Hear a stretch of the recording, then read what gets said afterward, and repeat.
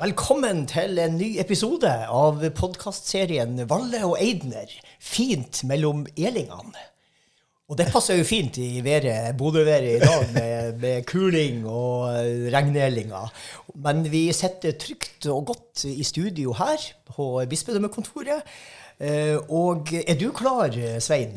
Jeg så klar som jeg kan få blitt på det som for oss i dag i hvert fall en mandag. Og det jo bestandig litt sånn med mandagene. Men det trenger litt tid på å komme i gang etter helga. Men det begynner å hjelpe seg nå. Ja, vi prestene, vi har jo noen fordeler. Vi prøver å ta litt fri på mandag. Ja, vanligvis, ja.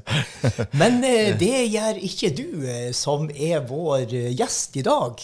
Ordfører Ida Pinnerød. Velkommen hit. Tusen takk for det. Veldig hyggelig. Veldig flott at du sa ja i et travelt program. Og jeg har jo gjort sånn som moderne mennesker. Jeg har jo sett litt på hva du har drevet på med i det siste på Facebook-siden di.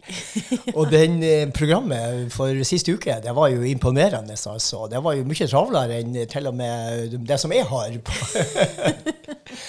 Og med et tydelig høydepunkt med besøk av statsministeren på torsdag, var det vel? Ja, det klart en torsdagskveld med både Arsenal og statsminister på besøk i byen. Det var en høydare i forrige uke, men vi hadde en flott uke, masse spennende. Det skjer jo veldig mye i Bodø, og Bodø samhandler veldig godt med omverdenen, sånn at vi jobber med mange saker nå for byen vår. Så ja, det var en artig uke, og sånn stort sett ukene. Ja.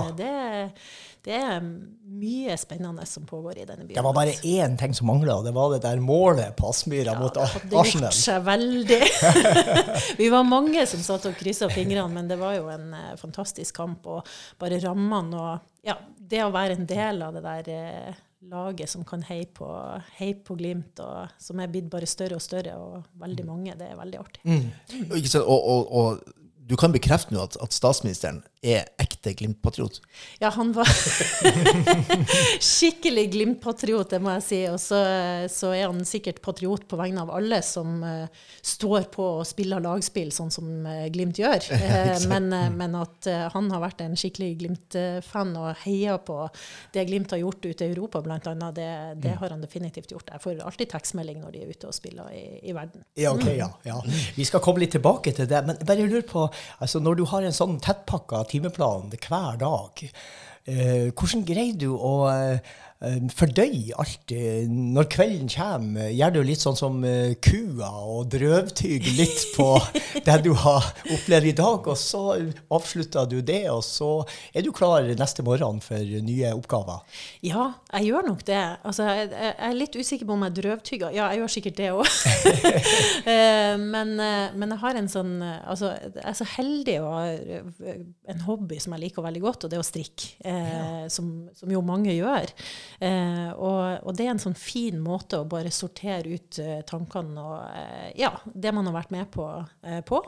Og så liksom få gjort unna og gjort klart for neste dag. Så jeg aldri sånn som ligger oppe om natta og tenker gjennom tingene hvis ikke det høyst spesielle ting. Ok, så talene dine, de blir ikke til i senga på natta? Nei, de nok klar for det. Det må de bli, ja. Ja, men det jo en viktig egenskap det der, å ikke ta med seg bekymringene og problemene, sånn at det ikke går ut over nattesøvn. Ja, det både nattesøvn og man må jo sove for å klare å få neste dag til å gå rundt. I hvert fall jeg laget sånn. Og så det jo litt med de rundt meg også, ikke sant? Og der jeg kanskje, av og til jeg kanskje ikke verdens beste på det, å liksom klare å sortere at nå jeg her. Men jeg prøver. Nei, og det lurte jeg også på, hvordan greier du å kombinere et veldig travelt politikerliv med et sånn høvelig normalt familieliv? Nå kanskje ikke du rette person å spørre, så kanskje jeg har spurt noen andre i familien. Ja, det kan hende at det hadde vært bedre å spurt dem, men jeg tror at de vil være enige i at jeg ganske mye til stede også i det ordinære familielivet. Jeg skulle sikkert oftere tatt oppvasken og sånne ting. Men vi prøver nå å fordele det jevnt, som i alle hjemme har jeg sånn her sagt. Og så det viktig for meg å være med på det som ungene med på. Steke vafler, bidra med dugnad, være med på klasseturer og gjøre sånne ting. Så det har jeg prøvd. Og det ikke bare for at jeg føler at jeg må det, fordi at jeg har lyst, og det gir meg energi, og det gjør på en måte at man får den balansen som man er nødt til å ha mellom det man gjør på jobb, og det man gjør hjemme. Da. Men har det der vært litt sånn kamp? Altså når du begynte, altså, mener, det ligger jo litt sånn forventninger til det å være ordfører og den rollen der. Så når du begynte som ordfører, var det litt sånn, måtte du kjempe gjennom litt sånn, at du både skulle klare å være i familien og være alles mor i hele Bodø? Ja, jeg tror jeg tok noen sånne bevisste valg egentlig i det jeg ble ordfører. Altså, jeg har nok vært mindre på penere middager og latt flere ta del i de enn kanskje noen av mine forgjengere eller kollegaer rundt omkring. Og det var fordi at jeg så at kveldene må jeg prøve så langt det lar seg gjøre, og være forbeholdt familie og unger, men også de tilstelningene som i frivilligheten og i det samfunnslivet i Bodø. Så jeg liksom prøvde å bruke mye tid på det, og kanskje mindre tid på litt mer lukket selskap da. Det har vært viktig for meg. Så jeg tok nok noen valg, og så gjorde vi litt sånn strukturering. Så av og til har jeg følt meg som tante Sofie, for at jeg har vært litt opptatt av at vi skal ha gode strukturer rundt det arbeidet som ordføreren gjør, at vi har gode rutiner. Og der har jeg heldigvis hatt folk i politisk sekretariat som har gjort en fantastisk jobb, og som også har vært opptatt av det. Og det er viktig, for at man skal jo holde lenge, og man skal gjøre en god jobb der man og da må man på en måte ha de tingene på plass. Så jeg følte kanskje ikke at det var en kamp, men jeg kjente veldig på at jeg gjorde noe litt annerledes enn kanskje noen hadde forventninger til hvordan det skulle gjøres. Ja, for du var jo på en måte noe nytt. Altså for det første var du kvinne. Det var vel andre kvinnelige ordfører, ja. Og så var du veldig ung. Du var vel midt i 30-årene da du ble ordfører. Ja. Og småbarnsmamma. Og det var jo en ny rolle, så du kunne liksom ikke bare ta blåkopier og Tore Fygle og gjøre som han. Nei, jeg kunne jo ikke det, fordi at han hadde et annet liv, og det har vi snakket mye om, jeg og Tore også, liksom, at han hadde på en måte helt andre rammer rundt seg i livet når han var ordfører. Og så, jeg hadde jo 3 unger. Minste, når jeg begynte i bystyret, så var minste min 6 uker første gangen, og så var det jo da han var 4 år når jeg ble ordfører, ikke sant? Sånn at det har jo vært en reise med dem også. Men jeg må si, jeg synes det har gått veldig bra, og akkurat den biten har vært egentlig bare veldig fin, og jeg tror jo at ungene får med seg mange erfaringer som kan være gode å ha i livet, på at man kan være med å endre samfunn, og man kan være med å påvirke, og ikke alltid får vi det som vi vil heller, men at det at vi betyr noe, alle vi som lever og bor i denne kommunen vår, det tror jeg de har fått med seg. Men det er jo en pris å betale å være toppolitiker, og det ser man jo i sosiale medier, utrolig hva folk kan finne seg i og si og skrive. Du må jo være ganske tjukkhua, må du ikke det, for å kunne holde ut i denne bedriften. Blir du påvirket av det? Ja, det er klart man blir påvirket av det, og så kan det hende at vi må være tjukkhuda. Jeg vet ikke egentlig om jeg vil beskrive meg selv som tjukkhuda, for at man kan jo være ganske sart i noen sammenhenger også, men kanskje ha en evne til å sortere hva er det jeg skal la gå inn over meg, hva er det som skal få lov å påvirke meg og mine valg, og hva er det som kanskje ikke skal bruke så mye energi på. Og så må jeg jo si at jeg er jo mest lei meg, for eksempel på den samfunnsdebatten, som kan være ganske vanskelig noen ganger, så er jeg mest lei meg når for eksempel ungdommer som tør å ta ord og tør å stå på for noe, mottar hets, eller når alle de som bruker utallige timer på fritida si til å gjøre en jobb i bystyret, uansett hvilken parti det er, og så mottar de veldig mye stygge ting da. Og da blir jeg skikkelig lei meg, for de aller fleste gjør jo dette på fritida. Jeg er jo kjempeheldig og privilegert som får lov å være politiker på fulltid og folkevalgt på full tid. Men de aller fleste står på for dette samfunnet vårt med ett ønske, og det er liksom å gjøre det bedre. Og de bruker veldig mye av fritida si til det. Så liksom akkurat det der, når ungdommer møter dette som sitt første møte på en måte med en voksenverden, det kan være, da kjenner jeg at da har jeg behov for å kvesse litt og på en måte bidra litt da. For det er jo litt sånn smått absurd egentlig at ikke sant, folk som vil ønske ikke sant, å bruke tida si ikke sant, til å gjøre samfunnet bedre så godt som de på en måte tenker at det skal kunne gjøres da. Mottar hets på andre siden liksom, at det det de møter. Men hvor kommer det fra da? Ja, det vanskelig å si. Altså, jeg tenker jo mange ganger at vi har på en måte, vi tillater en ordbruk og altså det å bruke beskrivelser av hverandre som kanskje går ganske langt. Og jeg tror kanskje det handler litt om sosiale medier. Man skriver ting på en vegg eller til et sted. Men når man ser folk i øynene, så er det kanskje litt annerledes ord man vil ha valgt. Det tror jeg.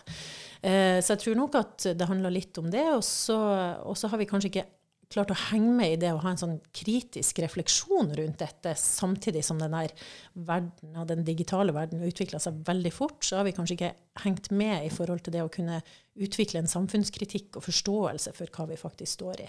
Så jeg tenker at det der er en sånn balansegang da, som vi må prøve å få til. Vi må jeg bruker alltid å si at vi må ikke skrive noe vi ikke ville ha sagt hvis vi ikke kunne se folk i øynene. Og det tror jeg er en god tommelfingerregel i hvert fall. Ja, det er helt enig altså.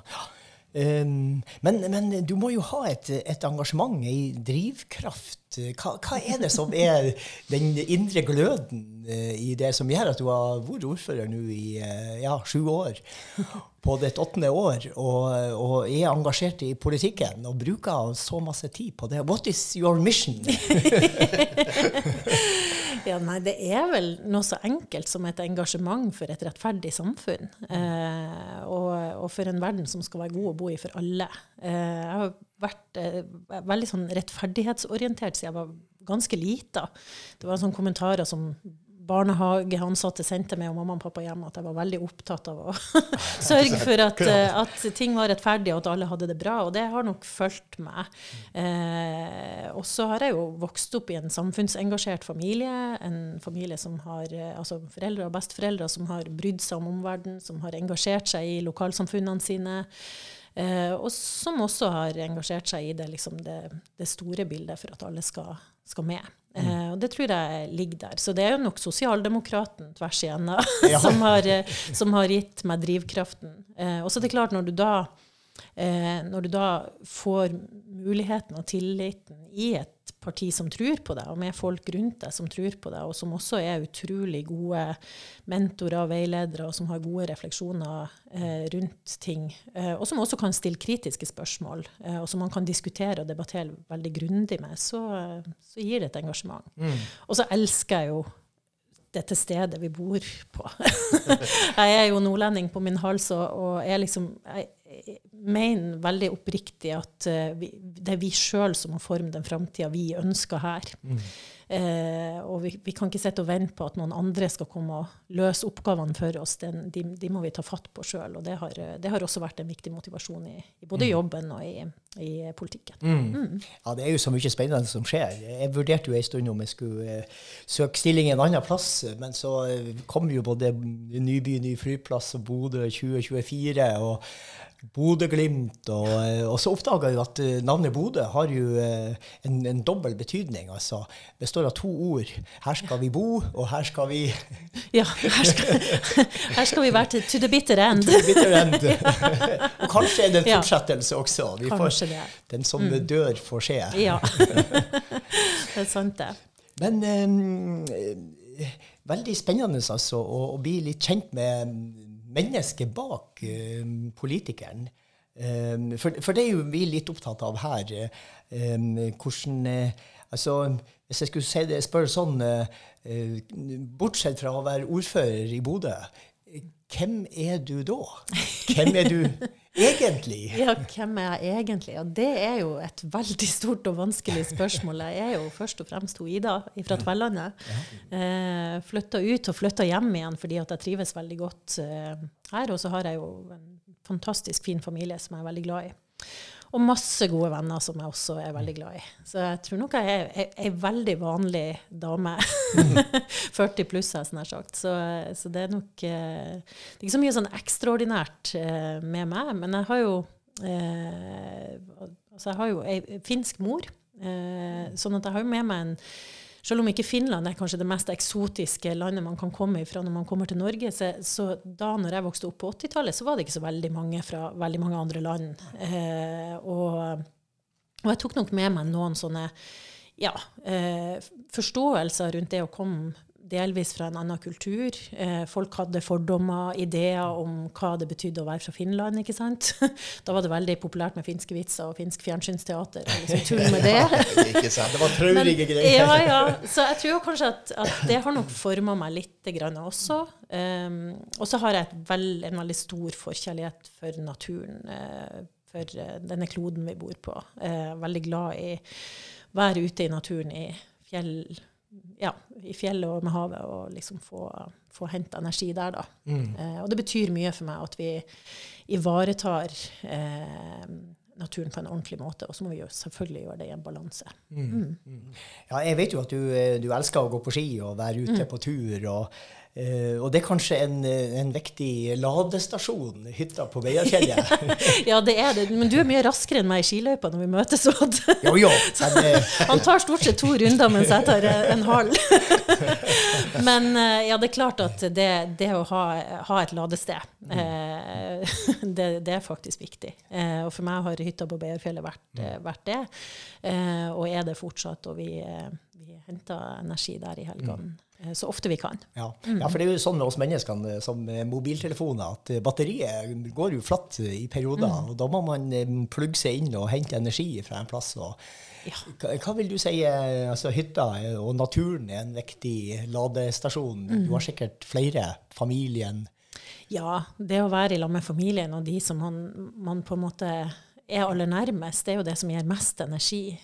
Og så er det også energi for meg å være i skihytta i Hopen, og steke vafler, og ha onsdagsrenn der med ungene, synes jeg er kjempeartig. Altså generelt det å være i lag med unger, men også eldre. Jeg har jo møtt mange 100-åringer, vært så heldig å få gjøre det nå når jeg har vært ordfører. Og det har vært utrolig artig og givende, fordi at de har jo en livshistorie og en fortelling, og bringe videre, som jeg tenker alle 100-åringer burde fått skrevet sine memoarer og publisert det, for det er så mye spennende. Ja, for det er liksom rett og slett en liten sånn ekstra perk med det å være ordfører, det at du møter alle som blir 100 år. Ja. Det visste jeg ikke. Ja. Det er, og i gamle dager, jeg sagt, altså når Odd Tore var ordfører. Altså i ordentlig gamle dager. Nei, for noen år siden så var det jo også sånn at ordføreren tok med en hilsen fra kongen. Nå er det blitt så mange 100-åringer i Norge at kongen sender det ut, for det er ikke alle ordførere som rekker over alle sine 100-åringer. Men vi har gjort det, og gjør det, og det er faktisk veldig stas. Ja, og det er litt sånn, det er artig også å spørre deg, hva har gjort at du lever så lenge? Og det er jo nettopp dette at de har vært flinke å lade batteriene, at de har vært aktive og engasjert i lokalsamfunnene. Det drar de nesten alle sammen fram. Og alle har også vært opptatt av naturen. Så det er noen sånne, kanskje er det en oppskrift, hvem vet? Ja, ikke sant? Og det er jo, vi tar den med oss, vær så god. Ja, men det husker du fortalte meg like etter at du var begynt som ordfører, at det var en av oppgavene som du ikke var klar over. Det å besøke de som fyller 100 år, og du tenker vel at det kan jo ikke være så ofte det skjer, men det skjer jo stadig oftere, vil jeg tro. Det skjer stadig oftere, og de er jo også stadig friskere, så det er jo virkelig veldig artig, og mange av de har jo hatt store feiringer med masse familie, og så er det noen som har ikke mulighet til det, og kanskje ikke er i så god form, men det har vært veldig artig.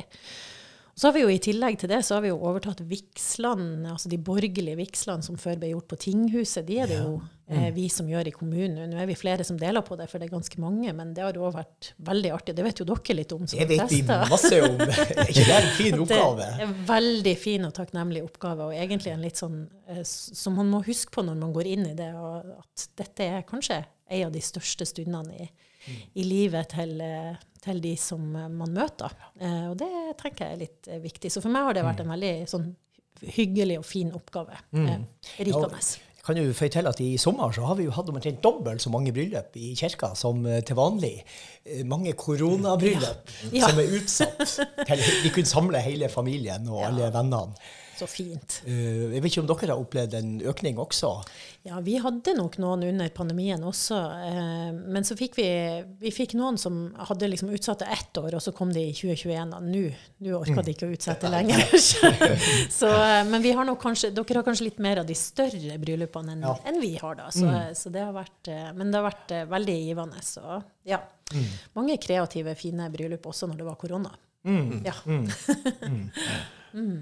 Jeg må jo innrømme at noen ganger så har jeg brukt din rolle som ordfører også i jobben min som prest.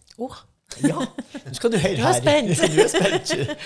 Jo, altså, vi prestene, vi lever jo både i den dypeste, største gleden når vi har bryllup, og så må vi jo også følge menneskene inn i den dypeste sorgen. Og noe av den verste jobben vi prestene må gjøre, det er jo å gå med dødsbud. Fortelle at noen er død, og da er det jo ofte et sånn tragisk dødsfall. Og så er jo det blitt problematisert noen ganger, at vi som prester, som representanter for et livssynssamfunn skal gå til mennesker, det kan jo være hvem som helst, altså både muslimer og humanetikere. Er det ikke noen som reagerer på det?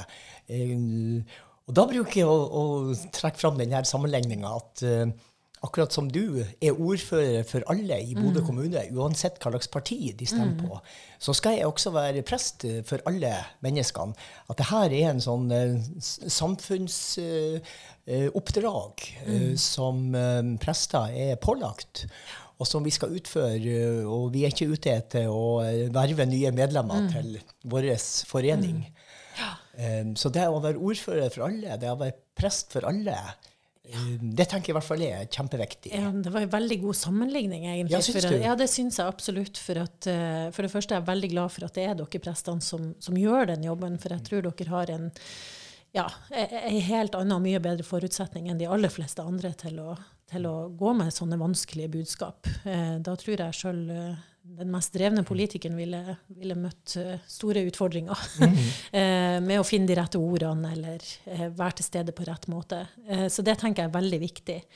Og så er det er jo sånn at man kan jo ha roller sånn som jeg er valgt inn fra et parti, men det er jo like viktig for meg at alle har det bra uansett hvem de stemmer på, eller hvilken bakgrunn de har, eller om de har trua på politikken eller ikke i det hele tatt. Altså, så er det veldig viktig for meg at det ikke gjør forskjell på folk. Da. Og det tror jeg vi er ganske bevisst på når vi går inn i sånne roller. Men jeg er veldig glad for at dere prestene fortsatt har en viktig oppgave på noen områder i samfunnet. Og det er jo sånn som du er jo også med i kriseteamet vårt, ikke sant? Og det at vi har prester i kriseteamet betyr veldig mye, både for de som har behov for kriseteamet, men også for kriseteamet som helhet, ikke sant? Som er de som stiller opp når folk er i de aller vanskeligste situasjonene i livet. Ja. Jo da, vi får mange tilbakemeldinger på det, både fra de pårørende som får besøk av presten, og fra de andre medlemmene i kriseteamet, at vi har en viktig funksjon. Og da tror jeg at vi har mye den samme motivasjonen og det samme menneskesynet, at alle menneskene er like viktige.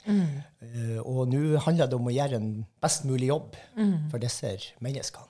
Ja, gi de styrke i det videre de skal stå i. Ikke sant? Ja, og sånn sett så får jo vi mengdetrening i det å møte mennesker i sorg og krise. Ja. Så det er nok grunnen til at det er jo egentlig politiets sin oppgave, men de er jo veldig glad for det samarbeidet som de har med oss prestene. Ja, det er klart det er jo noen ting i livet som kanskje krever noe mer, og som krever litt, hva skal jeg si, litt evne til å sette seg inn i litt sånn større tankegods da. Og akkurat i møte med døden så vil jeg jo tro at det er noe, da trenger man noen som kan løfte perspektivene ekstra mye. Det tror jeg vi alle sammen er glad for. Ja. Nei, men da kan jeg fortsette å bruke denne sammenligningen med ordføreren. Ja. Uten å ha noen større ambisjoner. Altså. Ja, er du sikker på det? Ja, det er jeg veldig sikker på. Ja, det kan jo hende at det er det som er your second career her, Odd Eidner. Det tror jeg ikke blir så veldig... Ja, jeg holdt meg borte fra politikken av forskjellige grunner. Så nei, jeg har liksom bestemt meg for at det er ikke mitt bord. Det er det andre som får ta seg av. Så kan jeg jobbe det som jeg føler er bra på. Du får slå på den dagen du finner ut at du gjør noe annet. Ikke sant? Ja, det var det. Skal vel alltid klare å få en nominasjon på. Ja. Men for det er jo noe, altså det som vi var inne på det her med å behandle folk likt, altså det er jo noe sånn, er det kanskje noe norsk over det? Skal vi slå oss litt ved brøstet for den der? At vi har enda en sånn fellesskapstanke om at vi... Ja, jeg tenker norsk eller nordisk, altså, det er i hvert fall noe, det er i hvert fall en verdi vi har i Norge som jeg tenker er kjempeviktig. Altså, og det der å ha et visst sånn likhetsprinsipp, det høres litt kjedelig ut, men det er veldig, veldig viktig. Og det at vi alle skal på en måte ha noen muligheter i livet, og jeg bruker å si det, altså, at vi skal være et samfunn der alle har mulighet til å nå sine drømmer og sine mål. Og når vi klarer å være et sånt samfunn, så er vi også et raust og åpent samfunn som på en måte inkluderer alle da. Så vet jeg at det er fortsatt en vei å gå dit.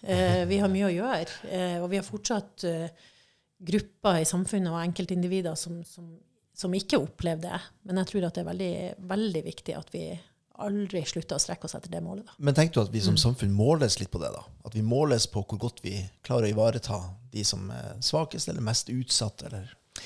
Ja, jeg tenker jo at, altså vi vet jo for eksempel, altså hvis du skal gå til teorien, økonomisk teori og sånn, så ser man jo at jo mindre forskjeller det er i et samfunn, jo større er muligheten for at landet lykkes som helhet, ikke sant, i form av at man har ulike goder da.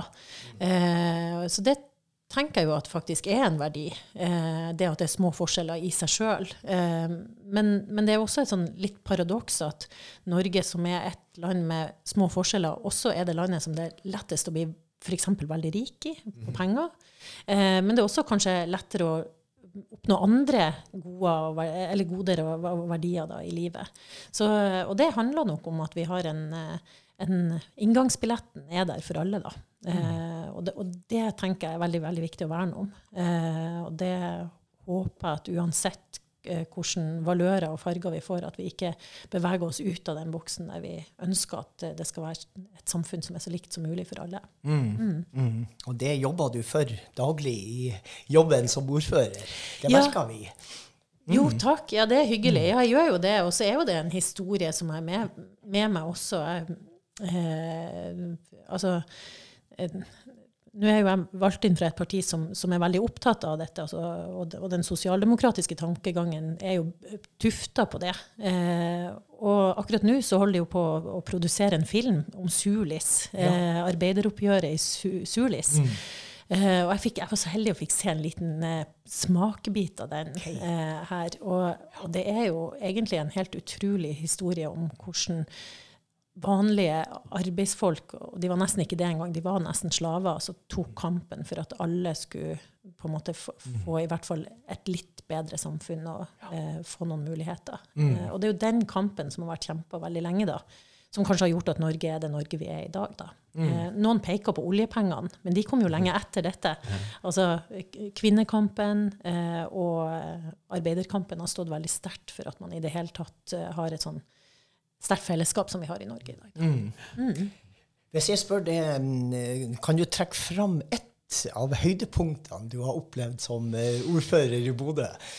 Så er det sikkert masse som popper opp, mange gyllene øyeblikk der du virkelig tenker så heldig jeg som får oppleve det her. Det var veldig vanskelig. Det har jo vært veldig mange, jeg føler meg jo så takknemlig hver eneste dag, altså for man har så mange ulike ting vi får gjøre, og treffe veldig mye spennende folk. Så det var et veldig vanskelig spørsmål, men for å kanskje et sånn øyeblikk som fortsatt setter litt i hjertet, det var jo, og det høres kanskje litt spesielt ut, men når Glimt hadde blitt seriemestere i 2020, så kom de jo med fly hjem. Og på kvelden da så sendte jeg melding til sykehusdirektøren, og det her er jo det fine med lille Bodø, at vi er fortsatt en ganske liten kommune, så ordføreren kan sende en melding, og så sier jeg, har vi fått noen babyer som er født etter, liksom, som er den første gullungen da? Og da var det kommet en liten gullunge til, rett etter Glimt-kampen, og det, altså den siste kampen der gullet ble avgjort, og jeg tenker at det er liksom et bilde på det her samfunnet vårt da, at vi har noe vi brenner for, noe vi ønsker å få til i lag, og så har vi og som alle generasjoner med i, liksom. Og så har vi noen nye generasjoner som kommer, som ikke aner noen ting om hverken Glimt eller seriegull eller flyreiser eller noe som helst, men som kommer inn i et fellesskap og i en kommune og en by som har noen ting vi tror på. Ja, det her Glimt-eventyret, det fortsetter jo. Selv om de ikke blir seriemester i år, så har de jo fortsatt masse spennende framfor seg, og jeg ser jo at du en ihuga fotballsupporter. Det ikke bare fordi du ordfører at du heier på Glimt. Nei, det har jeg var jo så heldig. Jeg var jo ungdom på 90-tallet når de spilte veldig bra da også. Og så er jeg jo, altså ungdomstida brukte vi jo mye opp på grusbanen på Tvellandet i sin tid. Heia på juniorlaget, som var de kule guttene da, som stadig vekk vant kamper. Så det har nok lagt i lenge, men jeg tenker at det handler jo kanskje like mye om det store fellesskapet, det å få lov å ta del i noe, og være en del av et større fellesskap. Det tenker jeg er viktig. Det som jeg hadde en unge her som jeg snakket med, som sa at han hadde 2 drømmer. Det ene var å bli fotballproff, og det andre var å bli sjef på J-feltet. Og det liksom så jeg tenker at hvis vi alle sammen kan være litt sjef på J-feltet, og da tenker jeg ikke bare for Glimt, men for hele byen og for hverandre og for det store fellesskapet, så tror jeg det er bra. Ja, men jeg har en tilsvarende historie. Det var en gutt som døpt mens jeg jobbet på flystasjonen som prest. Og når han var 11-12 år, så var han fast bestemt på at han skulle bli prest. Men når mora fortalte at da må du gå med kjole. Nei, da skulle han heller bli jagerflyger. Sånn som pappaen. Så prest eller jagerflyger. Ja, men det hadde jo noe med noe. Ja, det har jo litt med de høyere makter. Ja, visst har det det. Ja, og når vi nå snakker om høyere makter, altså denne podcast-serien, den handler jo om de store spørsmål, livet og døden, og trua og kjærligheten. Og kirka er jo sånn sett en viktig samfunnsinstitusjon. Kan jeg spørre, hva slags forhold har du til kirka? Nei, jeg har jo først og fremst et veldig godt forhold til kirka. Den har jo vært en institusjon som har fulgt meg, som er en del av livet mitt og familien og de rundt meg. Og så, det kanskje er nok, hva skal jeg si, vanlig folk når det kommer til kirka sånn i dag, anno 2022. Sånn at, men ja, jeg går i kirka på julaften, det er fast kost, det må jeg.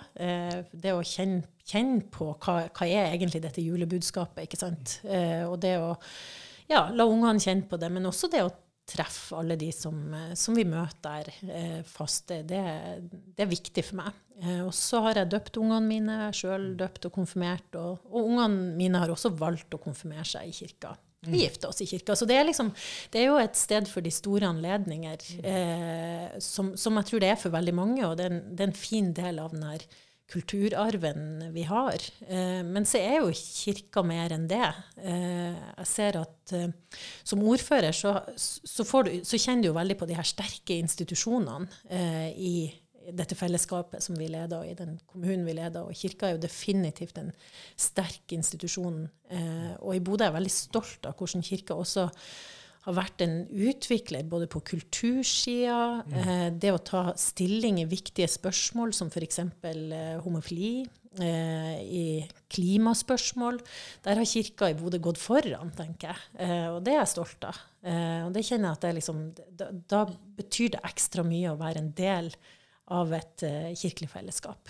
Og så er jeg tror jeg ikke vi skal være redd for å si at kirka i Norge og kristendommen har på en måte løftet mange av de verdiene som er veldig viktige for at vi har gode samfunn. Blant annet det vi snakket om i stad, ikke sant? Det at alle skal med, at alle er like mye verdt. Noen sånne grunnleggende verdier som er viktige. Så, det tenkte jeg litt på da vi gikk i rosetog i 2011. Ja. Etter tragedien på Utøya, og 22. juli. Og da tenkte jeg at det må jo ha skjedd et paradigmeskifte fra vikingetida, der det var snakk om blodhevn og revansj og våpen i stedet for rose og kjærlighet. Ja. Altså, det må jo være noe med budskapet i den kristne trua som som har gjennomsyret samfunnet. Når det største av alt kjærligheten blir slagordet. Ja, det kjempeviktig, og det er jo egentlig et veldig godt eksempel, akkurat det vi gjorde da i 2011, og som samlet oss, altså det der å samle seg i sorg da, og også sinne og frustrasjon, for det var det jo, selvfølgelig, og det har det også vært etterpå, men det å ha det samlingspunktet betyr mye, og i Bodø har vi jo fra den gangen i 2011, og vi gikk i rosetog, så har vi jo hatt et samarbeid mellom kommunen, AUF og bevegelsen da, og kirka som har markert denne dagen hvert eneste år. Og det betyr jo masse. Så det å liksom, det å bevege oss mot en verden der vi tar vare på hverandre i stedet for å ta hevn på hverandre, tenker jeg kjempeviktig. Se menneskene. Og der er vi absolutt en av de stedene hvor kanskje både politikk og kirke har sterke berøringspunkter. Sånn at nettopp det å ivareta enkeltmennesket, både som individ, men også som gruppe, på gruppenivå, og på en måte og den tanken om at det er noen grunnleggende verdier som er med på å forme livet vårt.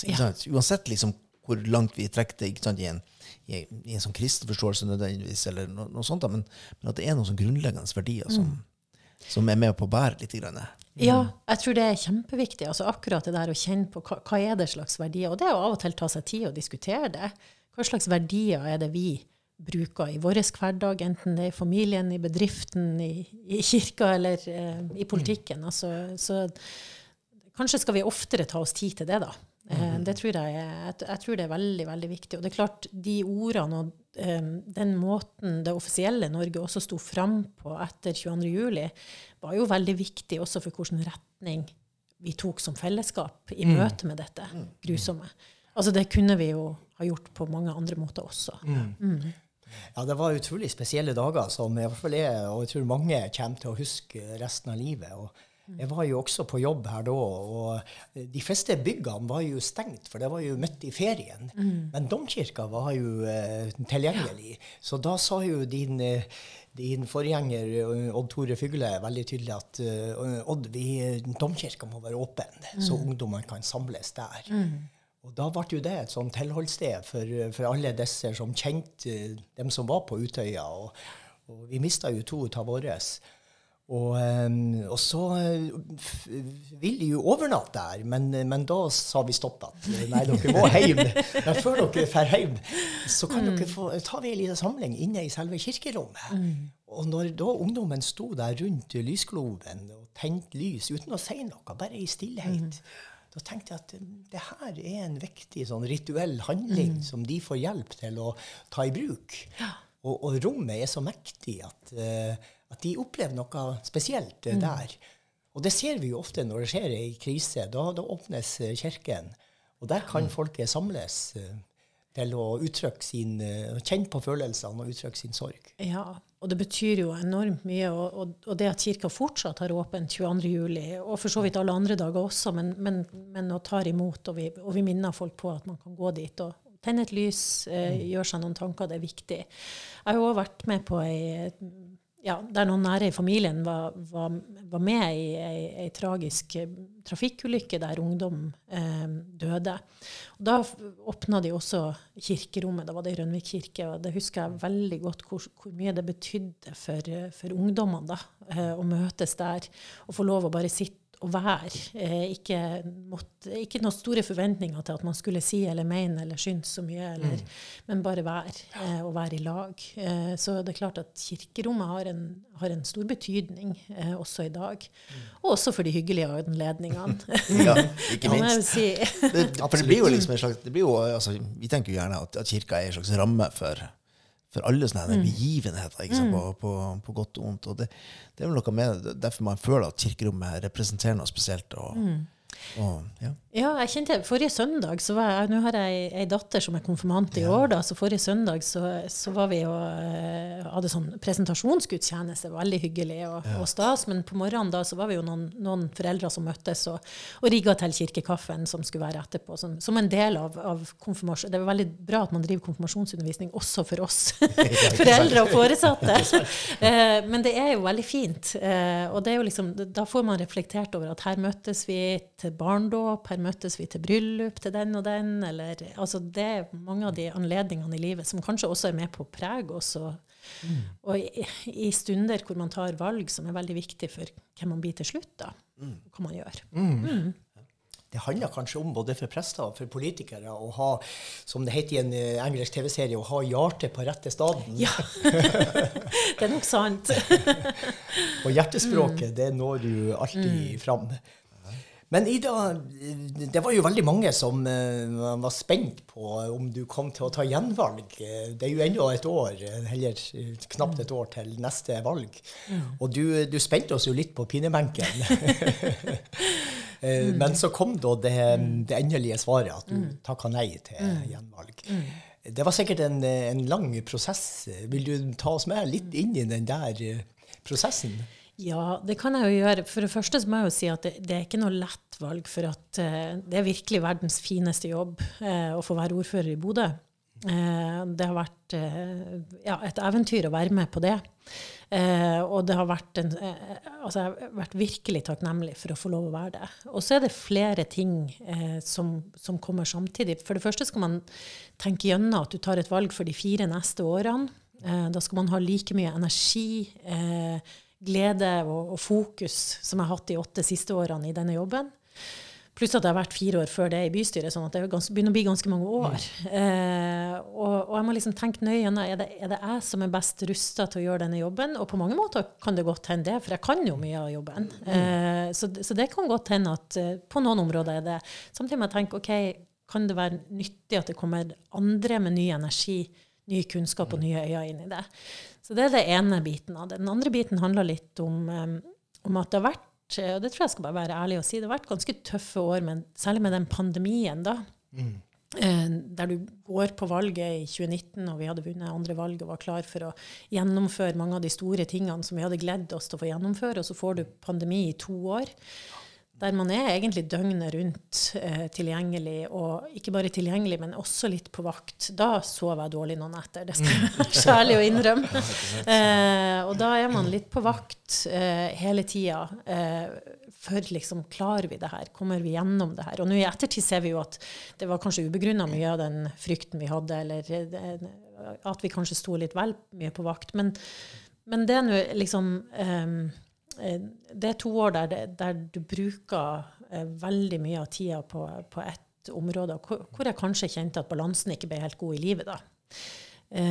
Og så jeg grunnleggende opptatt av makt og maktfordeling. Jeg mener at det usunt når man blir sittende for lenge med for mye makt.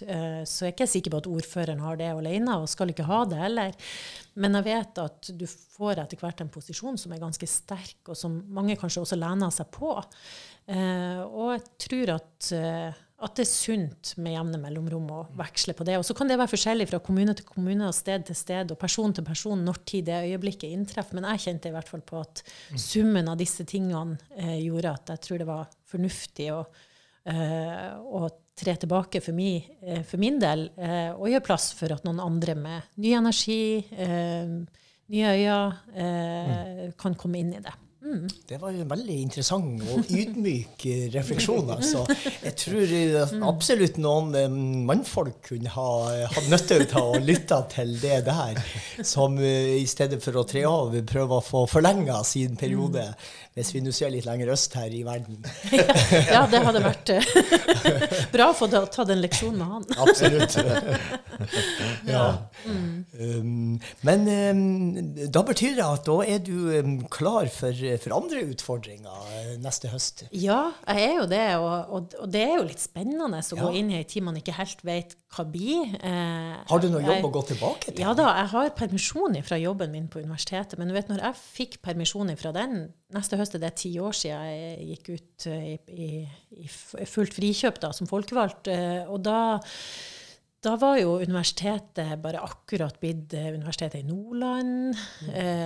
Så det er jo et helt nytt universitet. Og jeg jobber på profesjonshøyskolen. Den finnes ikke lenger, for den delt i 2. Nå det 2 forskjellige fakulteter, og jobben min som seniorrådgiver der er borte. Men jeg har permisjon fra universitetet, og de har vært veldig tydelige på at de gjerne ønsker at jeg skal komme tilbake dit, og jeg har en god dialog med dem om det, og det har jeg veldig lyst til. Det er mye spennende som skjer der, og det er jo en annen institusjon som er veldig viktig for byen og regionen vår, som er viktig for at vi skal kunne utvikle oss og ta nye steg. Så det er veldig spent på. Og så har jeg sagt ja til KS om å drive folkevalgtopplæring i lag med dem da, så det kan også bli veldig spennende. Så jeg har noen små oppdrag. Ja, de var ikke så helt små heller, kanskje, når alt kom til alt. Ja. Ikke sant? Nei, og jeg la jo også merke til hva statsminister Jonas Gahr Støre sa om det, at Ida, hun kan nå langt i politikken hvis hun ønsker det. Så det blir spennende å se og følge det videre. Ja, det var veldig hyggelige ord fra statsministeren, det var det. Og så er det sånn at det er heldigvis veldig mange som kan gjøre politikken på en god måte, og jeg tror at jo flere som bidrar, jo bedre blir det. Ja. Ja, absolutt. Ja. Nei, men da vet vi jo litt mer om også hva som skjer etter at du gir deg som ordfører. Ja. Men det var utrolig flott å møte Ida, og ikke minst disse refleksjonene om livet som politiker og som menneske. Og at vi har, og det er liksom mitt utgangspunkt når jeg møter andre mennesker, at vi har mer til felles enn det som skiller oss. Vi har jo det. Vi har jo utrolig mye til felles, og det tror jeg er viktig å huske på. Og vi har mest til felles når vi er i lag, og når vi jobber for hverandre. Ja, og sammen så kan vi greie å skape mye mer enn alene. Absolutt. Mye, mye mer. Så denne titelen for podcastserien, fint mellom elingene, altså det er jo fint i elingene også, når det stormer litt, og da frigjøres det masse energi. Ja, det er jo freskt. Det er freskt i elingene, men man må ha de der pusterommene imellom der vinden løgner litt, og der man kan puste ut. Begge delene er bra. Nei, men tusen takk, Ida Pinnerød. Hittil og fortsatt ordfører i Bodø kommune. Takk. Takk for det.